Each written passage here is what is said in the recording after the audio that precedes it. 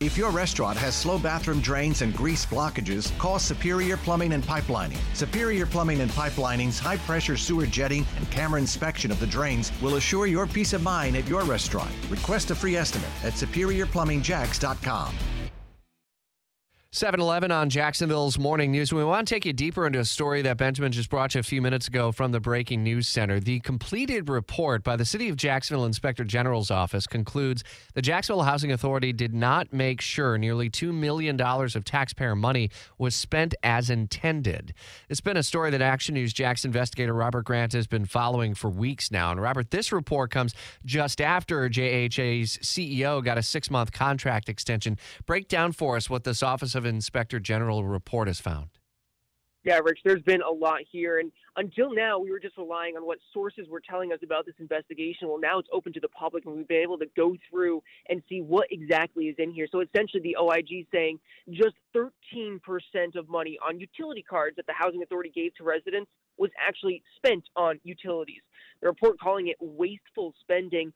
The OIG recommends paying that money for families directly to JEA rather than just giving them a debit card with basically open money there. The Housing Authority, though, responded saying it would be an administrative burden to require payment directly to JEA. It was meeting all HUD rules, JHA says, and earlier this week, the Board of Commissioners decided against a 2-year contract and $100,000 raise for its CEO. There's a lot in this meeting. It was more than 2 hours long. Members were concerned about Dwayne Alexander's communication. They were also concerned about some of his transparency. So they instead agreed to a 6-month extension with no raise. But they did give a $20,000 bonus. That's as this whole investigation was being unfolded. And members have yet to really talk about this because it wasn't public until just today, Rich. So lots here. Yeah, and now that we have the investigation, how might that change the coming weeks for JHA, for its current CEO going forward? Like, have they called an emergency meeting or anything?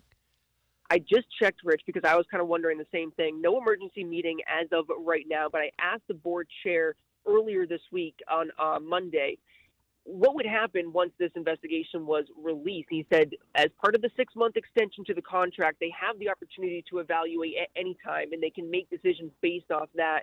But as of right now, I haven't seen anything. And a important reminder here, part of the reason they did a 6-month extension is so that they can reevaluate the CEO's performance in June. And they also want to lay out some goals for Dwayne Alexander as well for him to work towards. And then if they are able to make improvements and he actually hits those goals, then they could make a much longer extension than just the 6 months. You've been covering this for a while now. These utility cards, they're designed to allow people who are vulnerable in our community and in Section 8 housing to use that money, essentially. It's almost like like one of those Visa cards that you get. You could use it for utility payments. So they're not necessarily using it for, well, who knows what they may be ultimately using it for. But what's the role then of JHA in terms of the oversight of that? How in the world might they track down every single expenditure that a family is using? Yes, it's supposed to be for utilities, but how are they supposed to kind of monitor all that? Right. And well, that's what JHA was saying. It's too much of a burden for them administratively to be able to go in and track exactly where these residents are using the money. It's really just used as a reimbursement, essentially, for utilities. So the idea is that you get kind of like a debit card, Rich, as you were mentioning it, and then you can use that money however you want. And that's according to HUD rules. Federal rules say you can use that money however they want. So JHA necessarily is not breaking any rules, but the OIG saying it's wasteful spending. So the OIG says instead give that money directly to JEA. JHA says they tried doing that in the past, but it was too much of a burden. And so it'll be interesting to see how they use this report and if they make any changes moving forward. But since they're not actually breaking any federal rules, they're not necessarily required to do anything. This is just a recommendation from the Inspector General.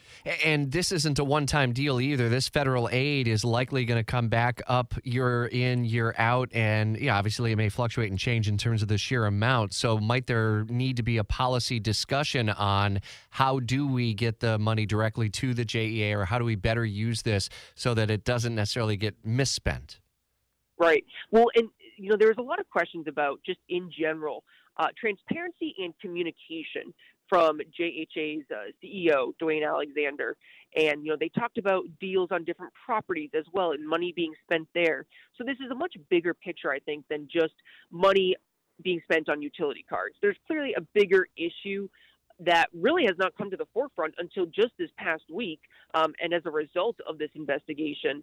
And so I'm definitely going to be monitoring to see if there's any future emergency meetings that the board calls after this week, and as a result of this investigation now being released to the public. We know you'll stay on top of it. Action News Jackson investigator Robert Grant with breaking details this morning. We're pushing out an alert with more from this OIG report that just came into our news center here. Great work again, Robert. Thanks. If your restaurant has slow bathroom drains and grease blockages, call Superior Plumbing and Pipelining. Superior Plumbing and Pipelining's high-pressure sewer jetting and camera inspection of the drains will assure your peace of mind at your restaurant. Request a free estimate at SuperiorPlumbingJacks.com.